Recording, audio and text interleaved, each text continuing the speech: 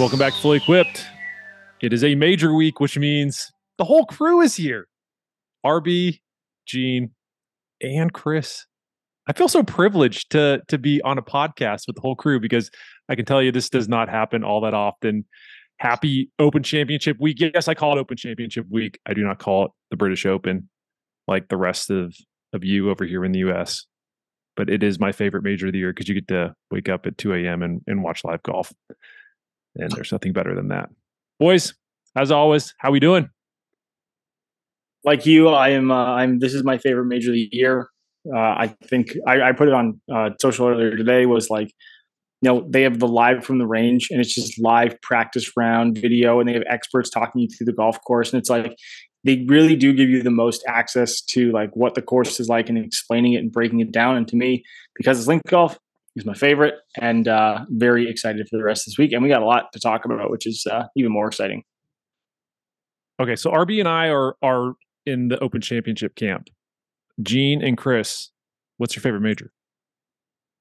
I'm a U.S. Open guy myself. I love the struggle. Gross. I love the. I love it. I love it. I love watching the guys bitch and piss. You like and watching complain. guys bitch and complain. Yeah, I do. It just makes me feel better about going out and shooting 80. That's basically what it is. If I go out and I have a bad round, it's like, okay, this is comparable to when those guys are on the struggle bus. It's not just sunshine and rainbows for them for 4 days of golf. I think I'm going to have to go with you, Chris, the U.S. Open, just because it is such a torture chamber and it's so interesting.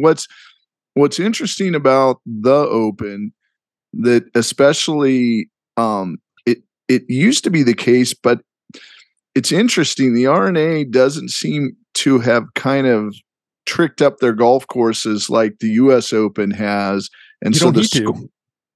Well, but it's the X factor is the weather. And so if the weather is decent that week, these guys can go really low on those courses. And, there's been opens where, 20 under is won it. I think, was it Stenson, the shootout with Phil? I mean, that one went really low. The point being, it's kind of a fascinating X Factor tournament that, and, having spent decent amount of time over there, there's no rhyme, no reason to the weather. Talk about getting on the wrong side of the draw. You could go in the morning and it could be pouring down rain, and the next day you go in the afternoon and it's pouring down rain. I mean, it's just, there's no pattern to the weather. And so it's, it really is you play the old course on a sunny day and it's like a muni, but you play it when the wind's blowing 30, 40 miles an hour, and it's just absolutely, well, RB knows that. I saw your Instagram posts on that. It's like, wow, this is really hard golf. So yeah, it'll just be, it's fun to watch what's going to happen.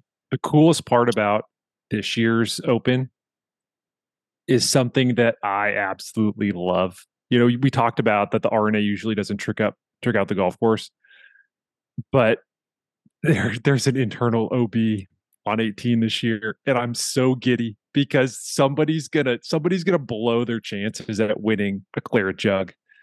I guarantee you it's gonna come down to this. So for those that haven't watched live from the Open on the Golf Channel or consumed any content over on golf.com about the layout at Royal Liverpool, it's a little different than the setup that you saw the last time that the Open was played at Royal Liverpool in 2014. So 9 years, the par 3, they've now, sorry, I should say they made the 17th hole now par 3, but they had internal OB, meaning that if you were to think about how out of bounds works on a golf course, there's usually a defined line where it's like, let's use the 18th hole at the old course as an example. If you hit it onto the street to the right, that's OB. That's a defined line. There is a metal, there's basically a metal fence that runs down along there. So if you go there, that's out of bounds. But on the 18th of Royal Liverpool, they have basically white stakes running just off the fairway. They actually moved it 20 yards closer to the fairway than they did 9 years ago. Oh. And they're using this internal OB as well. I mean, it's gonna be great. It sort of feels like Carnoustie, the 18th at Carnoustie. I mean, the OB down the left side, it's so tight. You cannot go down the left. But I just love the idea that they moved it 20 yards closer to the fairway. I mean, you can't go down that way. You're going to see guys just blow it to the left because they don't want to test that internal OB. I think it's a great way to end the championship. Others might disagree with me, but again, I love a little bit of chaos. I have no issue with chaos when it's equal to everybody. And I think this is the case where, it's a matter of the course and it's tough. And it's kind of the same thing Rom said about 17 being a new hole, a newly designed par 3 on basically they switched directions of it. And I've seen overhead views from like the drone. And then there was a picture of Rom on like one of the side bunkers. And you realize that bunker is like 8-9 feet below this, like the surface layer of that bunker where the sand is like 8-9 feet below the surface of the green. And it's just this big slope. So it's the same for everybody, right? Like, yes, the bunker's only so big. And then outside of that, there's like a catch area. So the bunker plays like twice as big as a hazard, theoretically. So with all of that being considered, it's still tough for everybody, right? Like if you miss there, everyone misses there, right? So for me, I think internal out of bounds is just this like added aspect or added element of being able to say, just don't hit it over there, guys. It's really easy. Just don't hit it there. Hit it over there. And if you want to play it up the side and, like classic architecture, like 101, generally the closer you hit it to the place where you do not want to miss it, gives you an advantage going into the green. And it's kind of that classic case where, if you're going to miss it right, and I think the predominant was watching some of the YouTube live from the range stuff, which is the Open Presents, which I think is fantastic.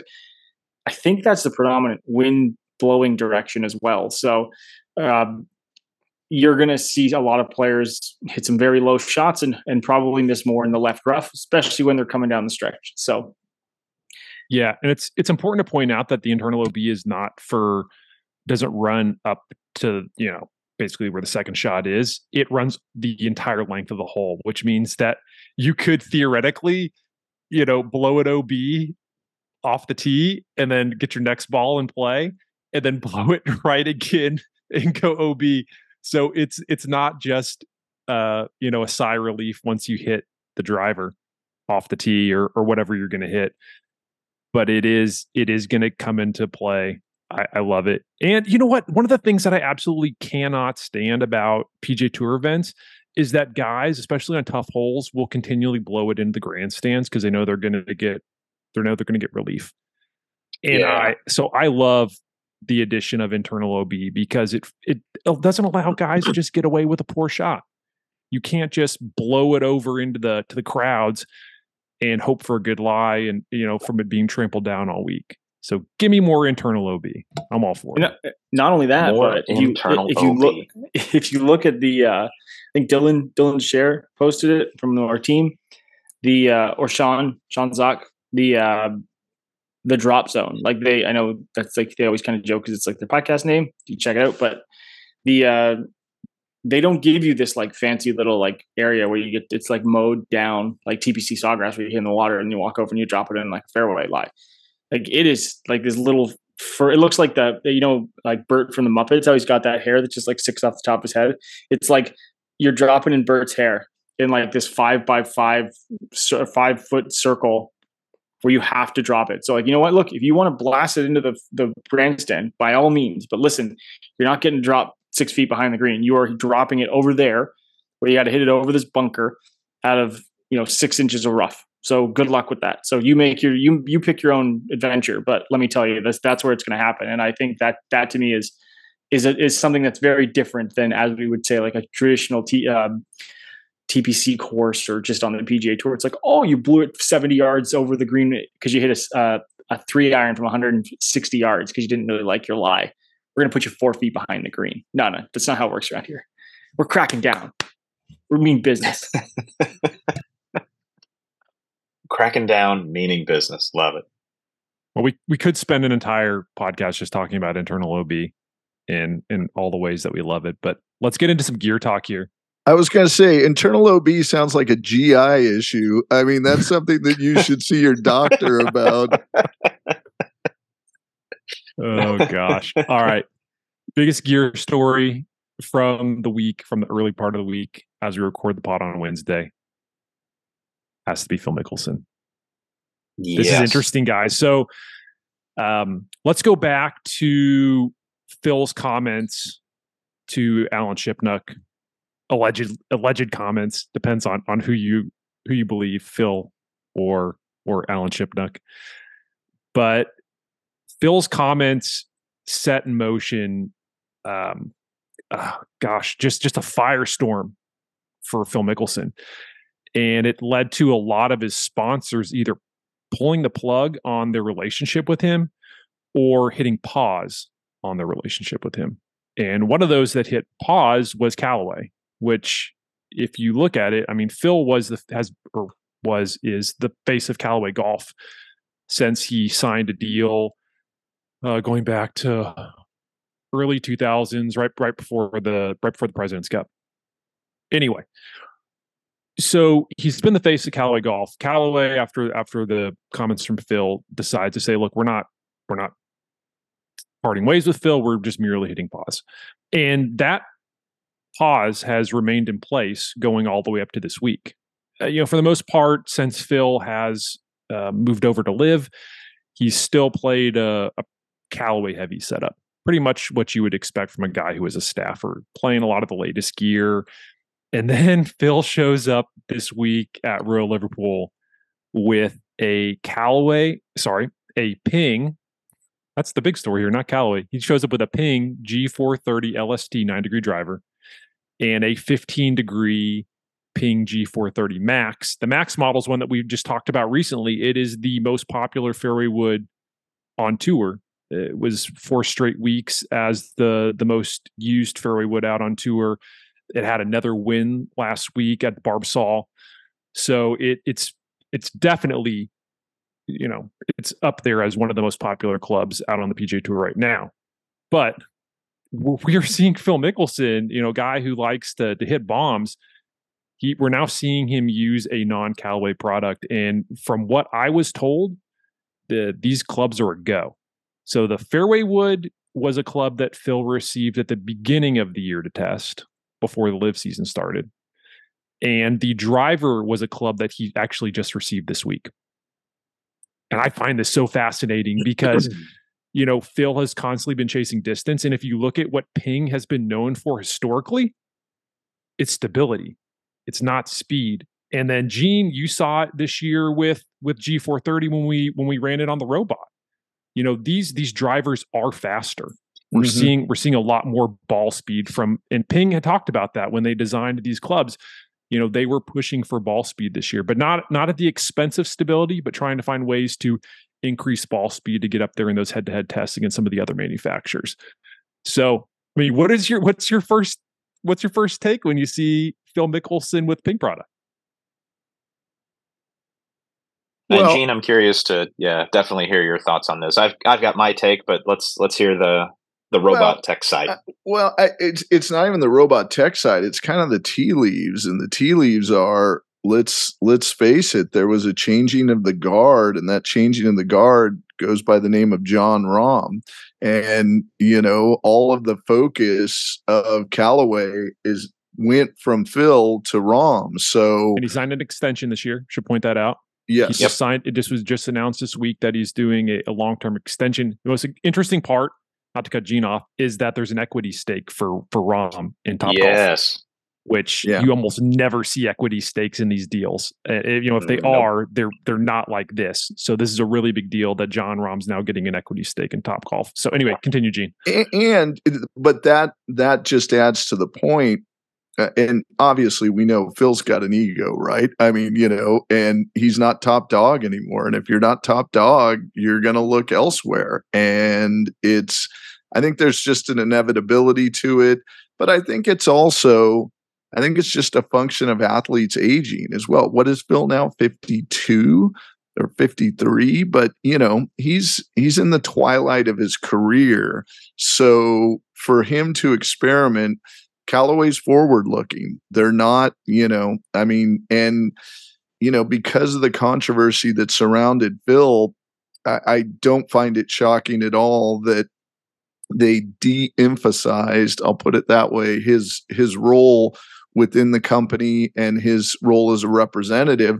And then they looked at the future, which is Rahm, and they see this, player who is dynamic, who is electric, and in many ways has some characteristics similar to Phil. So I just see it as a changing of the guard, and I don't, from Phil's perspective, maybe it goes back to his Arizona days, but I'm sure he had a relationship with Ping, and has had one. And so, that's not surprising in the slightest.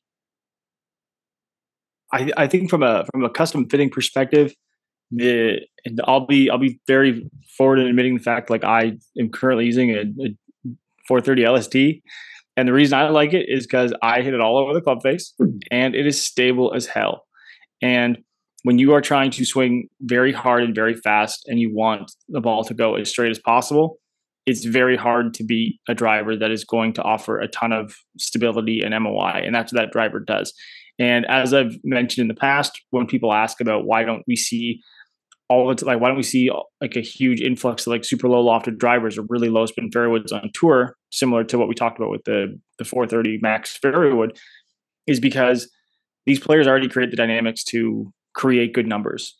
So for Phil, he doesn't need a driver that's going to like absolutely not spin. He's hitting up on it. He's creating the dynamics to create low spin. So now if he's just adding stability into that, because you have to, when you especially in the wind, right? Like you need, and as you've seen, Gene, we talked about this as well from like robot testing, is once your spin axis starts to tilt, you're losing momentum in a forward. Like you're losing a forward momentum in like that vector. You're losing that vector. So as it's moving forward, as soon as that, like, you basically destabilize ball flight as the spin axis tilts. So if you're able to reduce that and reduce that spin axis, well, all of a sudden the ball is going to fly straighter, even in the wind. And for him, he's got a lot of confidence in the Callaway ball. That hasn't changed. I think from a performance perspective, it does perform quite well in the wind. But now how can we tighten that up even more? And by using a driver that helps create stability, in the end of the day, I think the goal is just to hit it hopefully further and hopefully hit it a little straighter as well. And to your point, I think we see a lot of, I always say, like, Titleist and Ping are the two companies where when someone is not under contract, players tend to go a lot. We've seen it with Charles Howell did it before. He went to Ping. I've heard rumors of other times where bigger names they've been like looking around for contracts and they'll go to Ping, but Ping doesn't pay a lot of players a lot of money, and they from what I understand, a lot of their contracts are more incentivized for wins and TV and all this stuff. They're not just going to pay a big player name, which is very different from a lot of other companies. So without thinking of how that works out from Phil's perspective, I think he found a product that works and he goes with it. And I think, again, to his point and to your point, Gene, for someone who's just looking for performance and not looking to get an extra little, small paycheck or something, why would you not just use the club that you're confident in? So I think that's why he's using it, especially in the wind.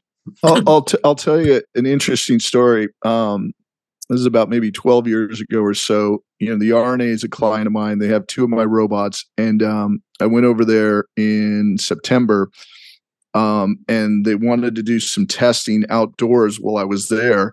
And I pulled up at their test facility, and no joke, I opened my car door and I thought the car door was going to come off of its hinges. The wind was blowing so much. It was like a 45-mile-an-hour wind. I've never played golf or even hit a golf ball in wind like this.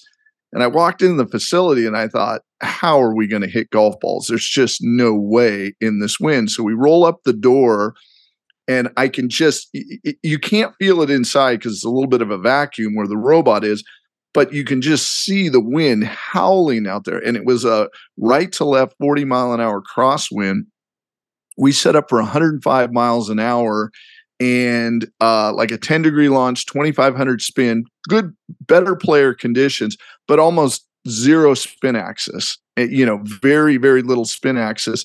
And I'd never tested in wind like this. So my immediate assumption was, so it's a right to left wind. I just think the ball's going to go 20, 30 yards left, right? That the wind just, as soon as that ball gets up, it's going to just take a left-hand turn. No, dead straight. Where now it knocked distance off, but it did not really affect direction that much. But as soon as you put, to your point, RB, a side spin component in that or a spin axis component, boom, that ball is off the world. I mean, it's just shocking how little it takes to suddenly let the wind affect that. So to your point, to have a driver that's got a higher MOI that's helping minimize spin axis in conditions such as they are in the UK is really beneficial for this week. So that's a really good take.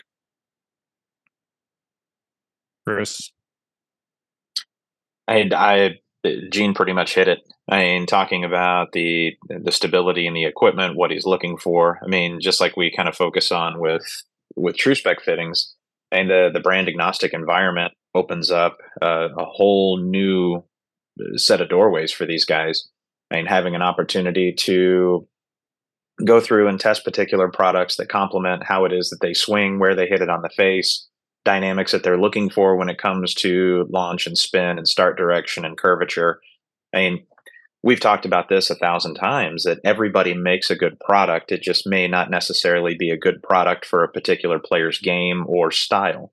So if Phil is now all of a sudden looking for something a little bit different, whether it be performance-based or because he's a little salty, maybe a combination of both, now having an opportunity to definitely a combination.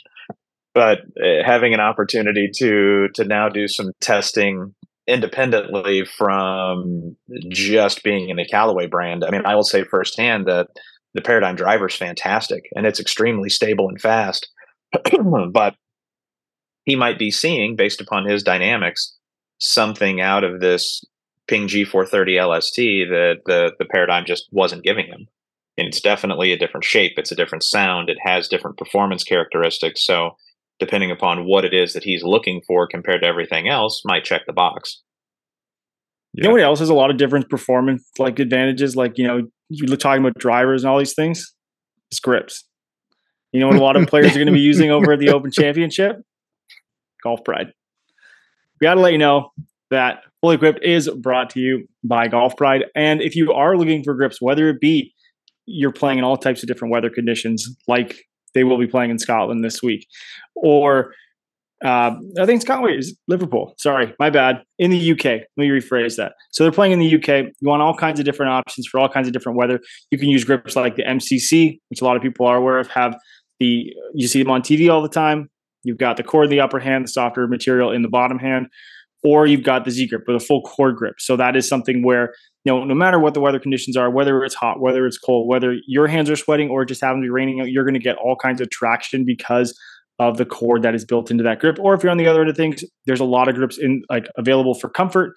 One of them being the CPX, which is their softest performance grip they've ever made. Use a bunch of different textures, and when you have a softer grip, you can reduce your grip pressure. You're going to reduce vibration into your hands as well when you have to mishit it. And when you have something that is more comfortable, is softer, allows you to hit more golf balls, you can practice a little bit more, and hopefully your game improves as well.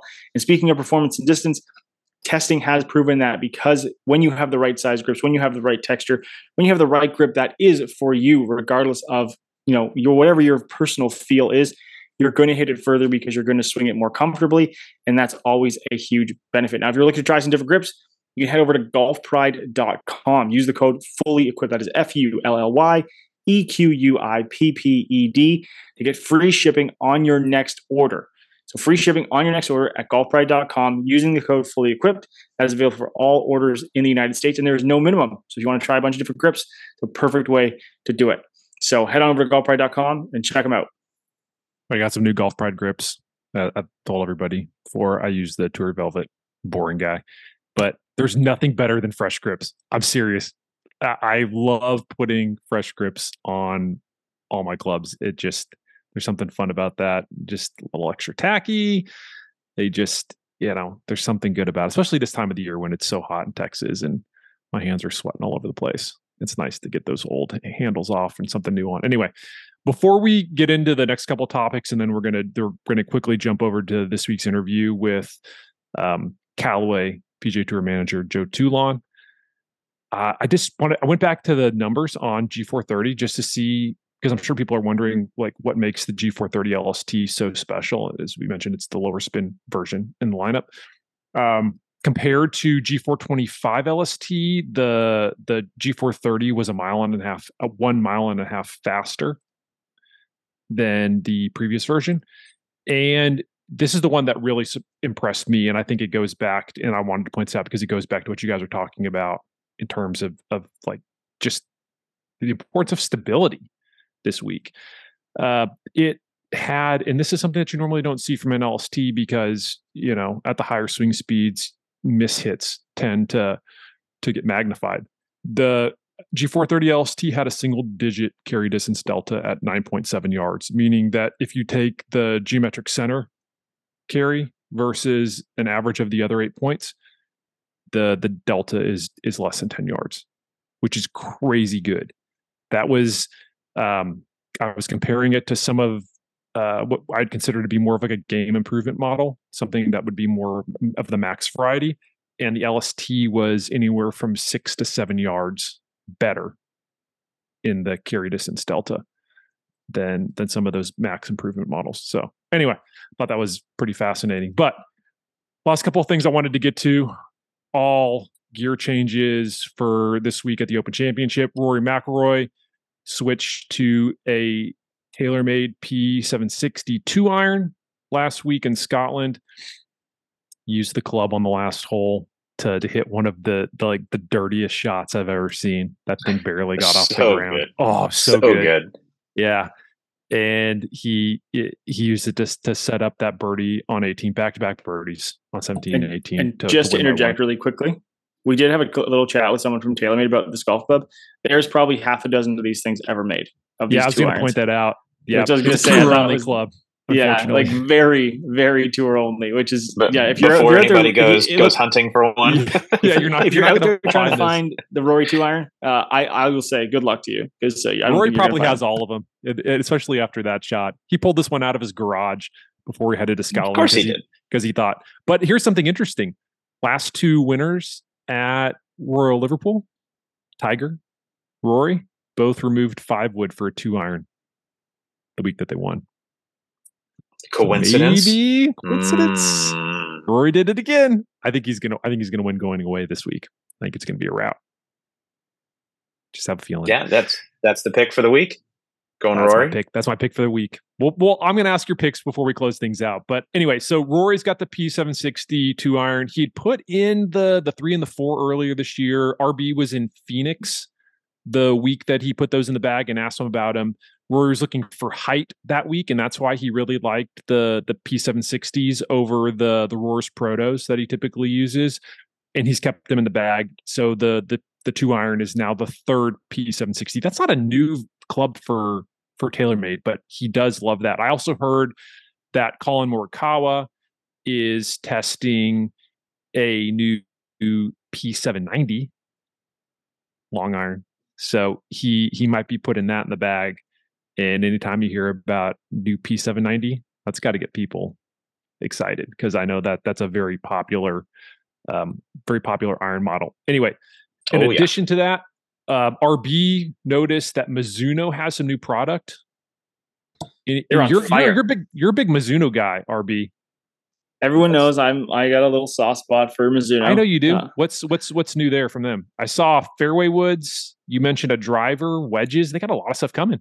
They unloaded, yeah. So they're usually the last, I would say, almost half decade at least, they've really used the Open Championship as a way to push product that's coming out in the fall because they kind of traditionally follow a similar cycle to Titleist, where they have the oscillating lines of the JPX and the MP series, and then as they've introduced woods, a lot of times you'll see a new fairway wood or a driving iron or driver or something like that around the Open, and It was the STG. So those familiar with Mizuno, the G series is the one that offers movable weights and is a lower spinning option. So first they teased the fairway, and then you saw this thing, which was obviously a driver in the background.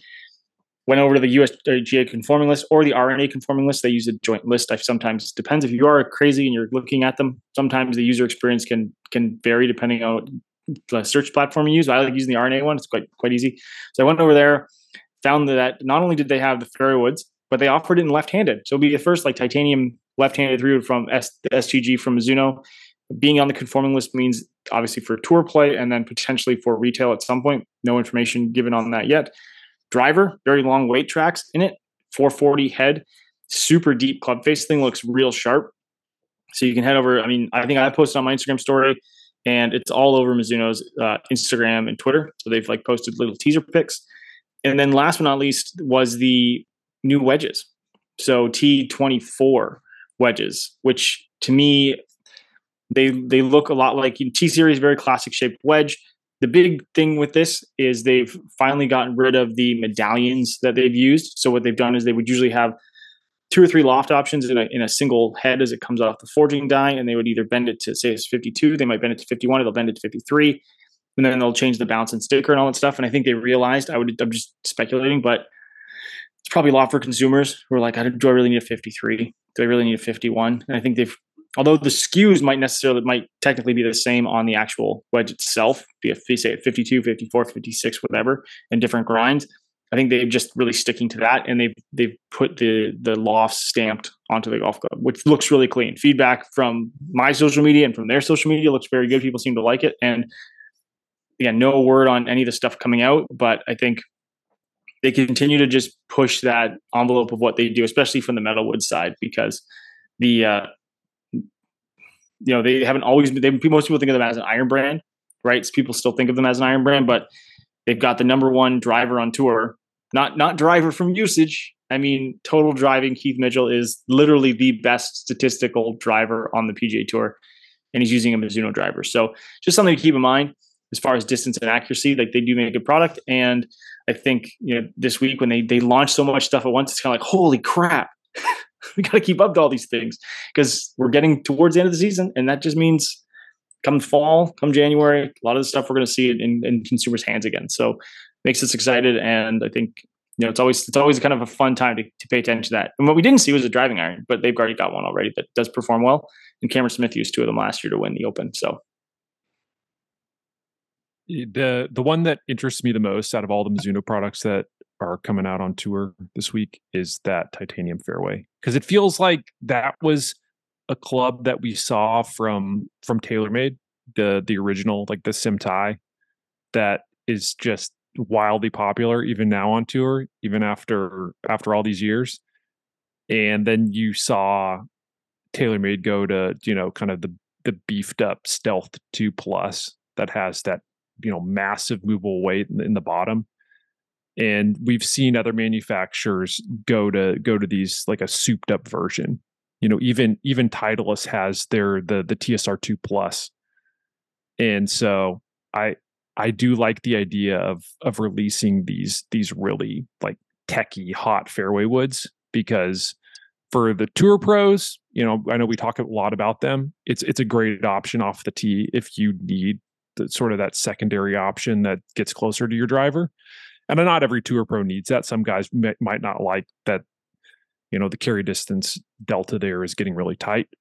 But for the average golfer, man, that thing's going to be a weapon, because if you struggle with your driver and you've got something that's that hot, you're going to use it. I think that's why the TaylorMade, the Burner Mini has been so popular, is it's a really great golf club if you suck with the driver, which a lot of people do. And I've seen a lot of people do. Just throwing that out there. Yeah, everybody sucks with the driver except for a couple people. I've seen a lot of people comment that there's a lot of similarities to that, and it's like, yes, very clever. There are a lot of similarities. Very clever. I'll hand it to them for that.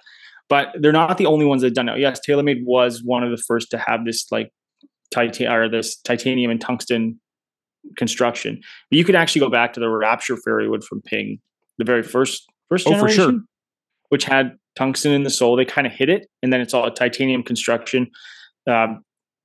Obviously, TaylorMade popularized it more with the Sim model and the carbon crown.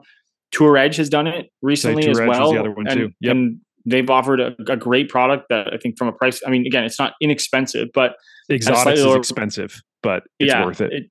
And I think that's where even in the robot testing it's proven to be an extremely like performance driven product. And it just shows that there is a recipe for this, because look, other than tungsten, the other like 2 or 3 metals that are actually, well, first of all, stable to use and heavier are gold and platinum. So listen, folks, unless you want to spend $4,000 on a fairway wood, guess what? You better like tungsten in a fairway wood in irons rather than gold and platinum, okay? Because I remember looking it up on a periodic table and I was like, okay, well, the only reason they use it is because it's so dense, because the only other thing after this is platinum, and no one's paying for that in a fairway. People already complain about $500 fairway woods, okay? No one's going to buy a $50,000 fairway because it's got 40 grams of platinum in the sole, okay? Hey, so don't say anybody. Don't say anybody. There's people out there that buy it if you make it available. That is true, right? To create a market, you only need 2 people. That is true. That's all you need. Just ask the NFL. If you want to sell a team, you just need a market of 2 people to compete over that price, and you can launch it to the moon. But as far as construction is concerned, titanium, carbon, tungsten, that's the recipe. So they're just different ways to kind of manufacture that into a golf club. You want to make it deeper, you want to make it shallower, you want to make it longer front to back. Do you want to make it a little heavier, increase MOI? You want to make it a little lighter and make it a little bigger from a geometry standpoint? It'll go a little, you can create a more forgiving or larger club head, right? Like there's all these different options that are there, just like a forged iron. Oh, it's a 1025 steel. Yeah, but they're not all this. I mean, it's the same steel, but there's lots of different ways to create geometry and sole like shaping and all this stuff. So when we talk about similarities, yes, they're there, but it's what they want to do with it that really counts. And, there's some players would pick up a certain club and they go, man, that looks really good. And another player's going to pick up another club and go, I don't really look at that. It's too shallow or it's too deep. And that's the beautiful thing about being brand agnostic, is you can just go, you can find one that you like and use it. And, people are doing it. And I think from this perspective, from Mizuno, I think they're really targeting, what we're going to create a hot fairway and see if people like it, and to offer it in right and left-handed. From seeing on the conforming list, knowing that they don't have a left-handed tour player that I can think of right now, goes to show that they're very confident in this product for consumers. I think that's going to pay off for the end user. All right, last topic. Ping has a new iron. That's it. So if you go back to 2019, that was the release of Blueprint. It was really their first true blade iron. That's something that Ping doesn't do. They were, if you go back to the original, like the Ping eye irons, those were some of the original like perimeter weighted irons.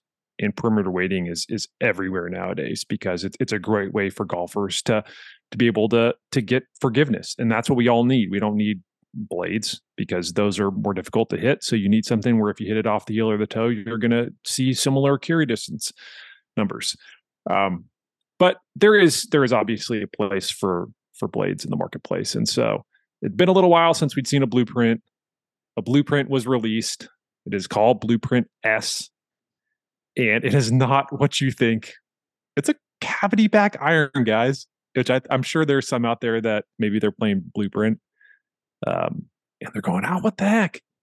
What's with this cavity back version now? But it was released last week, out on tour at the Scottish Open. I was told that Victor Hovland had a couple of the Blueprint, although it looks like he might not have them in the bag this week for the Open. And then Terrell Hatton had 6 through pitching wedge, which is very fascinating for me. So he had I-230 at the top of the set in the 4 and the 5, and then 6 through pitch in the Blueprint S. But they're not blades. So I wonder what happened. That's just, for me, that's the initial question is, why go to a cavity back? Were they not forgiving enough even for the tour pros? I know Tony Finau plays Blueprint. I got to tell you, that Blueprint iron is tiny. It is very tiny. The internal chatterings, will say, of Ping iron players. A lot of the guys that were essentially Ping loyalists that I had an opportunity to work with over the years, they had tested Blueprint and defaulted back to iBlade. And some of the tour department at Ping was making a real push for the blueprint, and the players were all about iBlade. It's very interesting. A player that's become a friend of mine over the years, Aaron Badley. I can't count how many sets of iBlade irons we have built for him over the last few years. And it's a great iron, Aaron. It's a fantastic iron. It is a fantastic iron, and that hopefully we see some of the characteristics from iBlade now being incorporated into this Blueprint S, because that blueprint was tiny, and I mean, you had to put a premium on ball striking once you got above about that 6-7 iron threshold. I mean, those things, there was just no place to hide. It was very similar in size and kind of playability, performance characteristics to the Ricky Fowler blade that Cobra did a release of. I mean, just nowhere to hide from it. Very, very minimal offset. That's terrifying. Yeah, that's an understatement. But hopefully the Blueprint S has some characteristics that they have adapted from the tour feedback for the iBlade, and now we're seeing kind of a resurgence of that technology, that shape, that playability, because it checked all the boxes for those guys. So hopefully we'll see a little bit more of a push in that particular category for Ping. I think the telltale sign here for this iron is S, because they haven't had an S series iron in a long time. There we go. I was waiting for RB to point that out. And I think, and you mentioned it, Chris, you said shape, right? Like in the Blueprint iron, I've hit them before. I've definitely like tested them out. I actually think of you mentioned the Ricky iron. I actually was going to compare it to the MB101 from Mira. Like very straighter top line, really small, really compact, not a lot of offset. Great for someone who wants to work the golf ball. Not great for someone who misses misses the middle of the club face. But the S iron, if you look at like S59, 58, all the way down to 55, right? They're squared off toes. And there are players that still use those irons. And I think I've seen a couple SMS Tour, shout out to them. We are not on the site this week over at the Open Championship. They've got some video and they had some address pictures. It definitely looks to be a little square.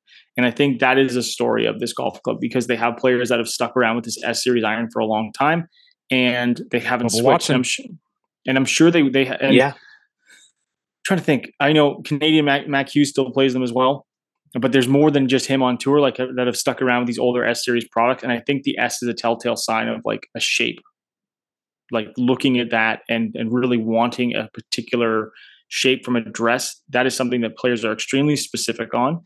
And they're addressing that by offering that best of iBlade and Blueprint in a forged product that's going to have a toe screw and a thing in the hosel to help like increase MOI. So that to me is kind of what it looks like they're going after here with this golf club. Again, I haven't seen them in hand. It's hard because you don't have even comparison's sake for what they look like. But to see players using them on the links golf course also makes me think that the sole is a little bit thinner as well relative to the I-230. So I think that's really where it fits in. All right. Well, before we get to the interview, RB, we gotta give a shout out to our other sponsor. So we have to let you know, of course, that Fully Equipped is also brought to you by Callaway Apparel, because when it comes to being on the golf course, not only do you want to look good, you want to feel good, you want to be comfortable, and you want something that offers you performance. And Callaway Apparel does that. What a lot of people don't realize is Perry Ellis helps manufacture a lot of the Callaway Apparel gear. So they wouldn't put Callaway on if they didn't stand behind the products that they are making. And from personal experience, I really like a lot of the stuff they wear. I talked about it earlier. I've talked about the fact that I've used their rain gear in the past. But just from a shirt perspective, they've got swing tech, so they've got stretch in the seams. You've got moisture wicking technology. You've got UV blocking technology. And the one thing that I really like, other than the rain gear, it's getting into sweaty boy season. Okay, I'm going to be real honest here. It's hot out there, and the one thing that I like, it's hot boy season. Beyond the shirts is the shorts. Okay, there's nothing worse than having a pair of shorts where like either they're not quite the right fit and they kind of sag, and then you're on the golf course, you feel like you're looking sloppy, or they're just a little snug. Where you want to feel comfortable in You don't your wanna be own swampy. skin and swamp is not good in the shorts area. All right. And the ones that I really like are the Everplay shorts because they are a stretch short. They are a performance short. And the thing that I really like because I am a walker is they are a little bit more above the knee than what you would find. We're not walking around in booty shorts out here, but they are a comfortable walking short that allows you to be nice and comfortable on the golf course. And they look good. I think to me, that's the biggest thing is they look good when you're out there. I don't want to feel sloppy on the golf course. I feel when I look good on the golf course, I'm going to perform my best. And for me, it's the Everplay short. Sorry. The name is, I wear them all the time. I just, getting the name right is just more of the difficulty. But for those who are interested in trying any of this stuff, you can head over to CallawayApparel.com. You can use code CALFE20 for, I'm going to guess that's 20% off your order. And don't forget, not only do they have men's stuff, they have women's stuff as well. So for men and women, they've got stuff for every size and shape. So head over to CallawayApparel.com to check that out. I should point out that Chris and I are looking fresh today, and it's probably because we're wearing Callaway apparel. Where the other two schlucks here, shirt. y'all just didn't I'm not going to stand up on camera and show you my shorts right now. All right, no one needs me to turn around and give you that view. Yeah, but they're on below the camera angle here. So they're just I might be wearing a t-shirt, but I'm nice and comfortable in these shorts on and off the golf course. I'm just curious if Gene has ever experienced the booty shorts that you were describing earlier there, RB. Let's just go to the interview. I don't even want to know if he has. Probably at Coachella when he was out there. He breaks out the fun outfits when he goes to the desert. He fit in. Yeah, exactly. Day glow, baby. Day glow. Oh my gosh. All right. It's a good time to get to this week's interview. I had a chance to chat recently with Joe Toulon. He is the PGA Tour manager for Callaway Golf. But before Joe was PGA Tour manager for Callaway, he headed up Odyssey's putter department. He was the guy that I saw every week out there working with guys on the putting green. We get into a lot on the putters in this interview because you've heard us talk about it. The Odyssey versus Jailbird has been the hottest putter, probably the hottest club in golf this season. We talk about how the heck this putter went from being around in 2013 to suddenly a decade later becoming the most popular putter out on tour. We also talk about lead tape, the importance of where you place it, and also some potential putter changes for the Open Championship. It's a great interview. Enjoy it. All right, well, it is Open Championship week, and we need to talk about the most important club in the bag. No, it's not a driving iron or a low bounce wedge. It's the putter. Boring, I know, but it does have a tendency to decide majors, and no one knows putters better than my next guest. That would be Callaway's PGA Tour manager, Joe Toulon, friend of the pod. Joe, what's going on, man? You're not in Liverpool right now, are you? No, I'm not. I'm actually up in Truckee at the Barracuda Championship. Can't miss it. Can't miss this one. Yeah. Well, considering what the time change is going from California over to the UK, I'm pretty sure you're not hurting about that one. Yeah, I'll take the 1 hour flight as opposed to a 10-hour flight. That's no problem by me. Yeah. Well, I got to mention here at the top, Odyssey's won 2 of 3 majors this year. Mr. John Rahm at the Masters. He had Wyndham Clark at the U.S. Open. Got a chance to go 3 for 4, man. I mean, that's pretty good when you consider it. I know this is the anniversary of when Ping in 88 won all 4 majors, but 3 out of 4. I mean, what does Odyssey consider to be a successful year when it comes to putters on the PGA Tour? Is it just winning 1 major because of how difficult it is to just get 1, or is it winning at least 2? I mean, I know Odyssey has a massive tour usage. Yes. Yeah, I would say it starts at 1. Once you get 1, you're kind of everything after that is a bonus. But that's kind of where we start getting into. All right, that's a nice year, but anything past that is definitely a bonus. Obviously, majors have the most eyes on them. It's when the most people are tuning in to watch golf. So having eyes on Odyssey putters in the biggest situations, that's a win. We're trying to get our putters in the hands of players on the biggest stage during the biggest tournaments, and showing all golfers what Odyssey putters can do for them. And so, the majors are the big one. And obviously, you hinted at it. We've dominated tour for the last, 11, 12 years, number one putter on tour for 12 years straight, number one putter on every major tour worldwide, 52% win rate this year across PGA Tour, DP World Tour, LPGA, and Champions. More than half of our PGA Tour users are non-staffers, so players who can play any putter they want to. And so those are just a few of the numbers that kind of highlight the success that Odyssey has had and has had for a long time. So going into the Open here, 2 out of 3 is pretty good. If you throw in the Champions Tour and LPGA, I think we're at 6 now on the season. So pretty nice there, and getting another one at the Open Championship would be very nice. You mentioned the 52% win clip this year. I mean, historically, because as I mentioned, Odyssey, number one putter out on tour.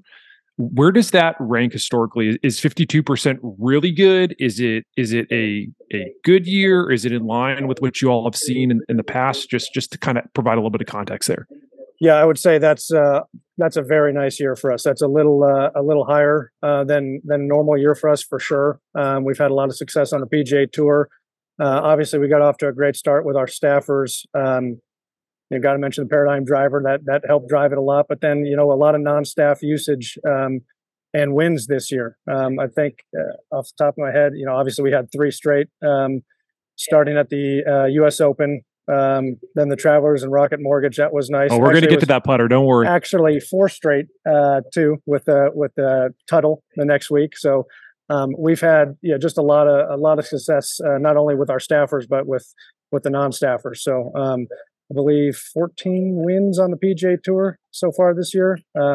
Just an unbelievable year, and hopefully we're not done. So, what do you attribute that to? I know you have new product out this year, some old product that has exploded recently, and again, we'll get to that here in a little bit. But what have you been seeing out on tour? What's really popping and kind of allowing these guys to have a whole lot of success almost all the time? So we've always been big on innovation and technology. And if there's one little thing that we can do with our putters to help players play better and putt better, we're going to do that every single time. And, some of that stuff is, you touched on it a little bit, I don't know if you can call it old technology with Versa, but Versa, when we first launched it, was a huge success for us. And so much so that we still had plenty of putters in play the last few years, even though that putter was, not being sold. And we decided, hey, look, this is still something that resonates with a lot of players on the PGA Tour and a lot of professional golfers. And typically when you see that happen, that's something that could benefit the average golfer as well. So we decided, okay, let's bring back Versa in a big way with some new shapes and some new hosels. And I think that's been kind of spearheading the success. So there's a lot of players interested in that technology. Our research has found that over half of golfers actually align a perpendicular reference more squarer than a traditional sight line that's pointed at the target. And basically, it just really highlights the face angle at address, which makes it very easy for your eye to decipher, square or not with that black, white, black kind of paint scheme on it. So that technology has been huge. Tri-Hot's been a success for us with the high MOI and the blades, and now the mallets this year. The Stroke Lab shafts have been a huge success. And I think it's just, we have something that if players are going to give us the time, we can find the right putter for them. And that's been, honestly, that's a credit to our tour truck and having a Quintic putter fitting system in there and a ball roll system, so we can really dial in putters to help players, squeeze every little bit out of their putting game that they can. And I think that's a huge testament to our new Odyssey rep, Cody Hale, who's come in this year and just done an unbelievable job of kind of taking the reins and just being so well liked and such a hard worker. And he's going to do everything he can to find everybody the right putter out there. So just a combination of things, and just always trying to do right by the golfer and find something that's going to help them putt their best. So you mentioned the Quintic, which I know is something that I would say a lot of golfers or a lot of golf fans were probably first introduced to it when they saw Bryson. Mhm. Bryson, I know was one of those guys who was kind of a torchbearer for new technology or technology that we really hadn't seen out on the PGA Tour.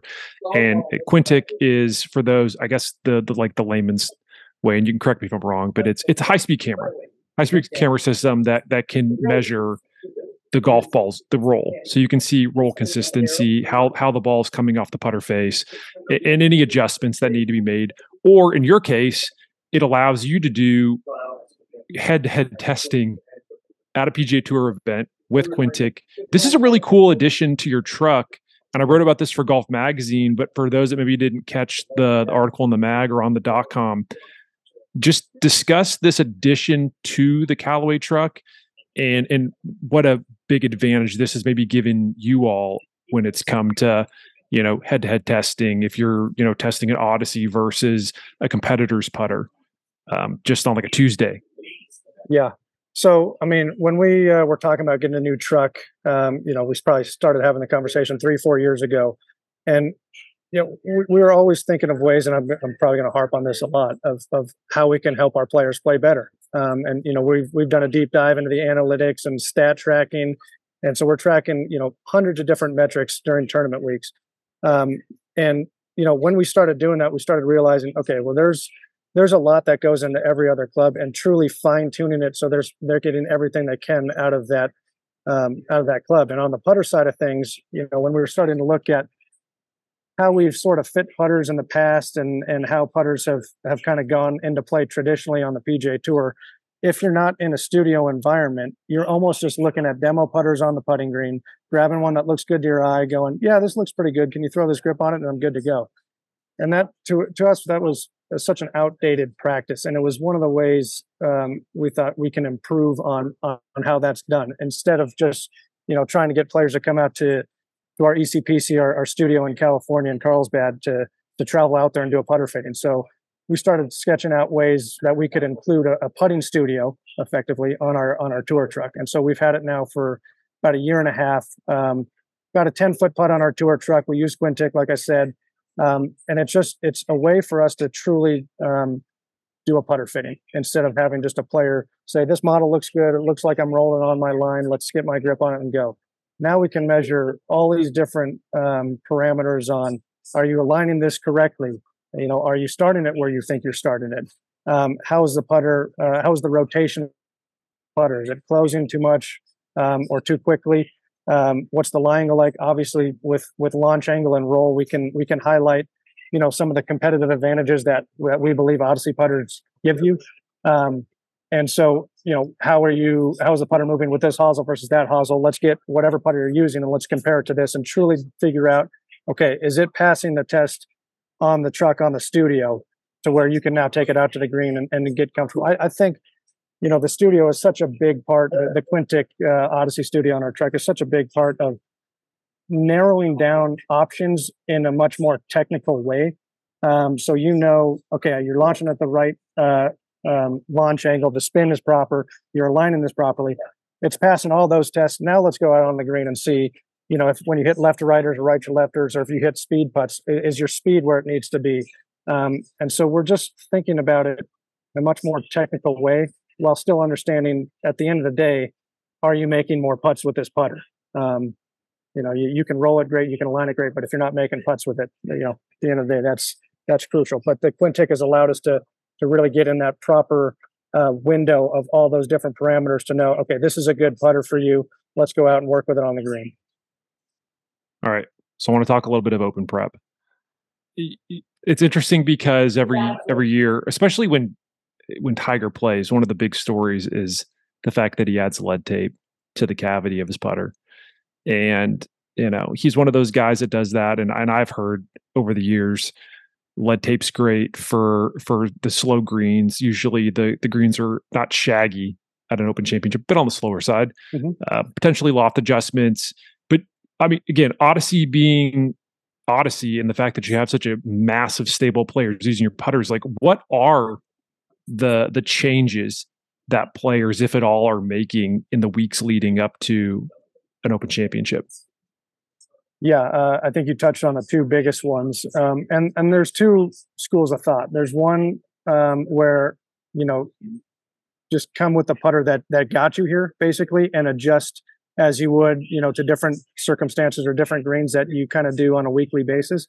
But to your point, the Open Championship is always just a little bit different and you touched on it. The greens are typically a little bit slower because the wind, and you don't want balls oscillating on the green and things like that. So that is one players, if they're going to make a change, it would be something for that week. And I just got off the phone with Jacob Davidson, who is over at the Open. And he mentioned that Xander added about 10 grams to his putter for that reason. It was just a little bit more mass and energy behind the strike, helps him get a little bit more ball speed. It also feels a little bit more stable in the wind for him. So he made that change. But that is definitely something that players will consider, making the putter a little bit heavier and loft as well. And it's usually adding more loft to the putter. And just another non-staffer was texting me this morning asking if I was over at the Open. Said maybe he's having some start offline. That's not a usual thing for him. And so I talked to our putter rep, Seamus Sweeney, over there, and they decided to add about a half a degree of loft just for that week, just for the Open this week to make sure that ball's launching on top of the surface of the grass instead of into it. And the reason behind that is, the weight of the ball will make the ball sit down in a little depression on the green. And the longer the blade length of the grass is, or the softer the conditions are, it'll sit down a little bit more in that kind of nest egg of a depression. And so in order to give the ball proper roll, you need to launch it over that little lip that the ball is sitting in. So, typically, if you want to launch it on normal PGA Tour greens, 1.5, you might look at 2 to 2.5 on longer grass types or slower grass types, like an Open Championship. So he made a move to launch it a little bit higher, get it over that lip, so it's launching and top spinning in the proper way. And those are the two biggest things that we see, on a yearly basis. And we also see it on things like West Coast swing when there's a lot of poana and inconsistencies that grass type can give you in the afternoon, especially. But the Open Championship for sure, lead tape or more weight in the head, and then definitely look at launch conditions and potentially bumping the loft up on your putter. So I guess one of the questions that we sometimes get about lead tape with the putter is, where is the best place to put it? Is it best to put it in the cavity? Is it best to put it on the sole of the putter? What are your thoughts on that? It can change feel and sound. Ball speed, not so much, but feel and sound, it can definitely change depending on where you put it. We've always liked to put it on the sole. It just spreads it out evenly, and it doesn't really change, even though you're talking. If you put it in the cavity, you're not talking like you're changing the CG location, hardly anything. But we like to even it out amongst the putter, which is why we typically go across the whole sole, because it doesn't change kind of the CG placement at all. So it keeps that feel relatively similar. It's not going to make a huge difference one way or the other. The other reason we would do it on the sole is because we don't want to cover up that Odyssey logo. We want that on TV.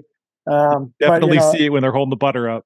For sure. But yeah, if a player wanted in the back cavity for whatever reason, obviously that's something we would definitely do for him. So placement, not a huge deal. I don't know why Tiger puts it in the back cavity usually, but it ruins the paint, man. He took the paint out of the cherry bomb a couple of years back. Red paint, sacrilegious. It's not quite popping like it used to. Oh man, I love it. All right, so I've been burying the lead on this interview. Mm-hmm. We got to get to, in my opinion, man, this is the hottest club of the year by far. Yeah. And it's got such a cool story because for those of you that remember, I talked about being out in the Coachella Valley and watching Ricky Fowler roll putts with an Odyssey versus a Jailbird. And it had the 17-inch Super Stroke grip. He was rolling it great. There were a couple other reps around that were, obviously Ricky's a Scotty Cameron guy. He's used Scotty Cameron for a while. And it was surprising to see, because of his allegiance to Scotty, that he was rolling putts with an Odyssey. And I probably was there for an hour, and he, talked to him for a quick minute. He said, look, I was rolling it great. Got a little bit of the backstory. The idea behind the putter came from his caddy. And, I'm thinking, okay, cool. Ricky might use this thing. And next thing I know, I'm watching week after week, and he's putting well. And that seemed to be the one area where he had been struggling with. He just couldn't find a putter that worked. And he has such a efficient stroke that it just seems impossible that he doesn't make more putts. But the Jailbird all of a sudden started to make him relevant again. And it's cool because this putter is, as you mentioned, Versa is still a current design, it's current technology that Odyssey has. But this putter head, this Jailbird head, is a decade old, which is neat, when, at least for me, selfishly, because I love the idea of old product becoming relevant again. Yeah. Take me back, man. Take me back to what the heck happened. Ricky uses this putter. Other guys start to take notice. Wyndham Clark picks up basically a replica after playing in a money game with Rick.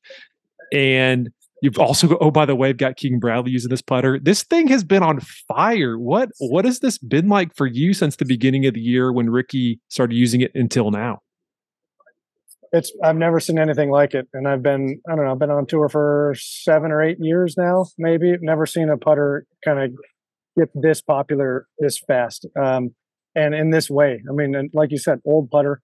It was just such a bizarre story on how that happened. And obviously wouldn't have happened without his caddy, Ricky Romano, for sure. I think they were playing the weekend Ricky before. Romano. Yeah, exactly. They were playing the week before American Express, I think. And I think he was trying his putter out and had some success with it. But the backstory, I was on the truck the week before, kind of clearing out some old product and kind of going through heads and like, I'm not going to need that putter head, not going to need that putter head. And I had this, and then I grabbed this Versa Jailbird in my hand, and I was just thinking, I mean, we haven't had one of these in play. Granted, yeah, Keegan's using it, but he's been locked into that, and we just really hadn't had any in play in a long time. And so I'm like, yeah, I don't think we need that. And then the last thing I thought was, you know what, we're bringing Versa back. That's kind of a new technology. This is kind of a unique head shape. There may be somebody who goes, show me a Versa putter that maybe is not mainstream. So I kept it on there. That was the Friday before the American Express. And the first text I get Monday morning was from Ricky, and say, just picture the putter and said, hey, I've been putting with my caddy's putter. Do you mind making this up? And I'm like, first of all, am I getting punked right now? Like, really? And then I started thinking, I have that putter on the truck. It's the last one I kept on here instead of tossing it away. And so Cody and I worked on doctoring that up, and we got the specs off his caddy's putter, Ricky's, and made it up. We didn't have the exact right Odyssey Super Stroke grip, so we went with this new Zenergy 3017, which Arnie Cunningham, the Super Stroke rep, is very happy about. So you're welcome, Arnie. And so made it up for him that week. Kind of checked in with him throughout the week, and we said, it's rolling good. And, I still didn't really expect it to go and play. But obviously success right away. We've seen what his putting stats have been year over year, and his whole game. I mean, don't want to say it's just the putter. He's obviously, all the stats are much improved, and his game is, I've said it before, but it's so nice to have, Ricky playing well again. It's golf so much better when he's playing better. But yeah, I mean, everyone who played with him from that moment on was just like, man, he's not missing from inside 10 feet. It feels like, you mind making me one? And so we quickly went through our inventory. I mean, every week. How many did you have? You mentioned you had one on the truck, but like what other inventory did you have as demand started to spike? We probably had 50 to 60 of that larger head. And there's been a couple different iterations, minis and different finishes and things like that, but probably 50 to 60 of that bigger one. And quickly, like every week, it's two or three. And everybody you play with, oh man, he's not missing within inside 10 feet. And so, as we start to see this happening, we're like, okay, well, we should order more of these. And so, eventually, got that project kicked off, and we're going to have more for tour here soon, but we're having to turn guys away on the PGA Tour and on other tours because we simply don't have enough to meet the demand right now, which is a unique situation. I would say. Have you ever had that before, where you're having to turn guys away who are asking for a particular product? No. I mean, there's been some examples of some limited small batch stuff in the Toulon category that has been so limited we can't even meet tour player requests for that. But this product was so unique in that it was older, and we had just a few sitting on the shelf in a box, and all the stuff that we have current, we have ample inventory of, or we can get more made quickly. And this was just a unique situation that it's a longer process to retool it and get it back in stock. And so turning players away was a new thing for us, and didn't like doing it, but that's the kind of the situation that we've been in. Finally getting more made up, but it was great. It's weird how you're so used to kind of going out up to players and trying to drum up some business and explaining the technology to them. And this year has more been players reaching out to you and saying, "Hey, can you make this up for me?"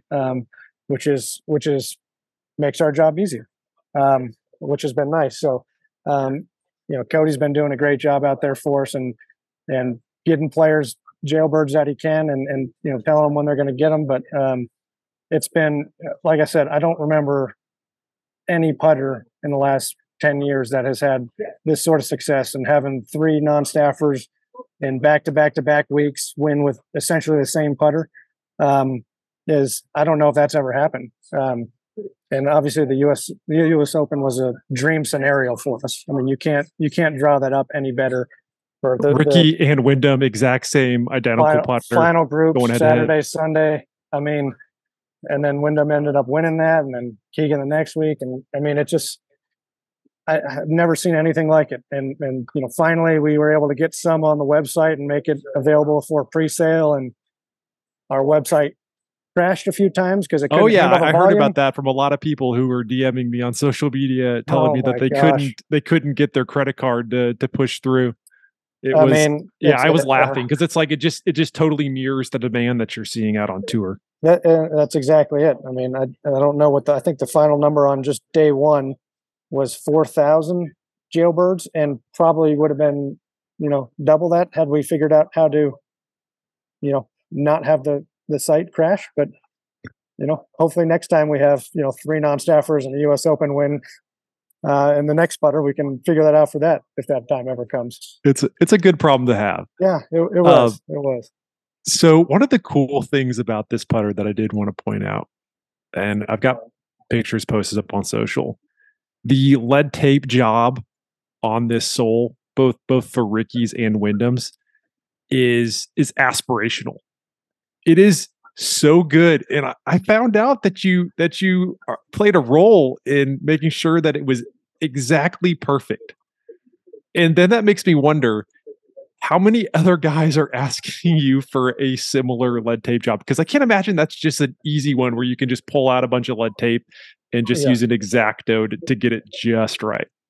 So whoever we're buying that lead tape from, I don't know. And I've seen some people go, "God, where do you get that thick lead tape?" I don't know. I just asked our pro tour department and they send it out. But they're having a good year too. So the 3.0 17 Super Stroke grip, they're having a good year. Lead tape's having a good year. We're having a good year because we're basically out of that thick lead tape. So hopefully buy lead tape stock if that's exactly. But yeah, having it is very satisfying when you get those nice clean lines around the putter and get it in there just nice and perfect. It takes we use obviously the thick lead tape, get kind of the 2 strips across the bottom. You need a nice new razor blade to get those crisp sharp lines around that putter. And that back kind of window in the putter, that's a tricky one to get in there. It is very tricky. And get it really nice and clean there. But a nice new razor blade does the trick there. And yeah, it's always satisfying, but I've done and Cody's done probably more than me at this point, more than I'd care to do. Our the next iteration of the Jailbird will likely have movable weights on it, so we can just swap out the weights instead of doing lead tape Very every smart. time somebody wants a counterbalance option. So we're working on that. But the lead tape job, that was I always see the comments. I'm like, man, people kind of freak out about the funniest little things. But it is satisfying. But it's the minutia, man. Everybody Yeah. loves the little things. It's not so much just the head shape. It's the lead tape. I think it's 3 strips of lead tape on there. So the head weight's like 380, 385, something like that. And getting that stacked on there. I mean, it's sitting up pretty tall, but it is satisfying once you get it on there, get it all nice and square, use a Sharpie to get it down there smooth and flat on it. It is very oddly satisfying. I will say that. So I asked you about this when we first talked about the rise of Jailbird, but for those that didn't see, I did post it on Twitter. But when do you recall the last time that a putter exploded like this in popularity on tour? You'd have to say the Spider, the red Spider, with Jason Day making that. But I'm talking Odyssey. Hugely popular. And then, Odyssey, I would say the number 7 was the last time we've had something quite this hot. And before that was the 2-ball. So I would say those 4 putters, if you include the Spider in there, have been the hottest in the last 20 some odd years. But the 7 was probably, the hottest one before the Jailbird for us. Because, I mean, Ricky back in the day, he was using a Versa 7 for a few tournaments. I believe DJ used one for a couple weeks. And that was, Luke Donald. So many great putters used that putter. So it was kind of the same. Colton Oast used a 7 crank hosel. He was known as a fantastic putter. So you had a lot of great putters using that. And that's obviously the key when you have big names and great putters, because they're influencers out there on the PGA Tour. And PGA Tour players are just like, us regular golfers. If they see somebody having success with a putter, they believe they're going to have the same success. There's a psychological aspect to that where they get that putter in their hands. They're like, all right, now I'm going to start putting like such and such. And that's going to lead them to at least try it. And if they see constantly on TV or with players they play with them making putts, they're just thinking that's going to rub off on them. And I think that's what we saw with 2-ball and number 7, and Jailbird is just the latest example of what that looks like. And obviously it helps to have, great players and non-staffers and guys winning that on the biggest stage with it. That would be subpar co-host, Colton Oast. That's right. Just gotta throw that in there for obvious reasons. Yeah. All right. With the popularity for Jailbird, is it fair to say that it's going to be part of a upcoming 24 line? I think that would be fair to say. Wink and a nod? Yeah, wink and a nod. Yes. Yeah. That's going to make a lot of people very happy. I think so. Yeah. All right. So I want to close out this interview with something a bit more personal. So I know your dad, Sean Toulon, announced actually on social media. I didn't even know your dad was a big social media guy. He's not. His account gets hacked probably weekly. So oh my gosh, I shouldn't probably say that, but for hackers out there, he's probably a prime. Oh gosh, there. no, don't. Yeah, don't, change your password. No hackers. Yeah. Change it. Sean123. God, that's how did password. You know? Yeah, I know. It was an obvious one. But your dad announced on social that he, after 7 years, is stepping away from his role. He was overseeing Odyssey. A lot of people know that Sean was also, he had an incredible run at TaylorMade, and he didn't really announce what he was going to be doing. And I think that left it kind of open-ended, where people started to wonder like what was going on, what was going to happen with Toulon Design. I know that it's going to still exist, but can you offer any concrete details on what the heck is happening here for those that are curious? Yeah, I mean, I think he's kind of getting to the stage where thinking about retirement and wanting to focus on the things that are, I would say, most meaningful to him, and working with my brother as well, who's going to start up this venture with them.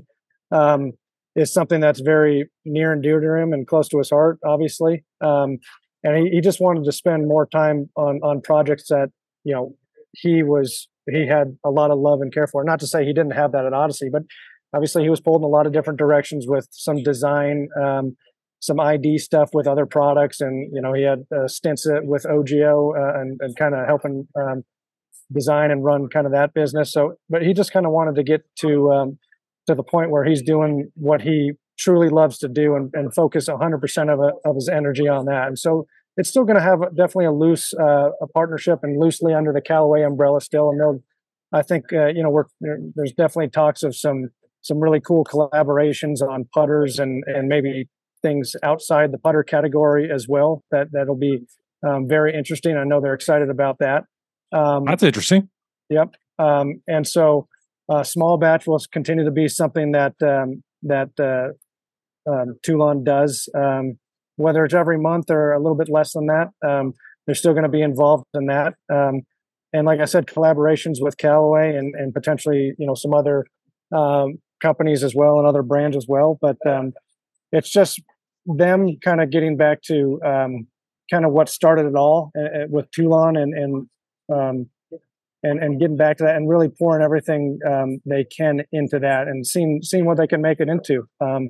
And so it's definitely something that's exciting. He's definitely energized about this. And like I said, he's going to be somebody that never fully retires. Talking about my dad. I mean, after his TaylorMade days, he retired for 6 days and then we started Toulon Design. So I don't think in that way, I think it's going to be very much kind of follow Roger Cleveland's steps where he can't His way too much energy. Yeah, he just, the passion is never going to go away. And I think for anybody who has met him or has spent some time with him, you can just hear the passion he has for golf equipment. And I think he just wants to pour all that into something, you know, with my brother that they can be really proud of and have, you know, full run of, you know, design and everything they want to do in that brand and focus, you know, everything he's got on it. So, I'm definitely looking forward to seeing what they have coming.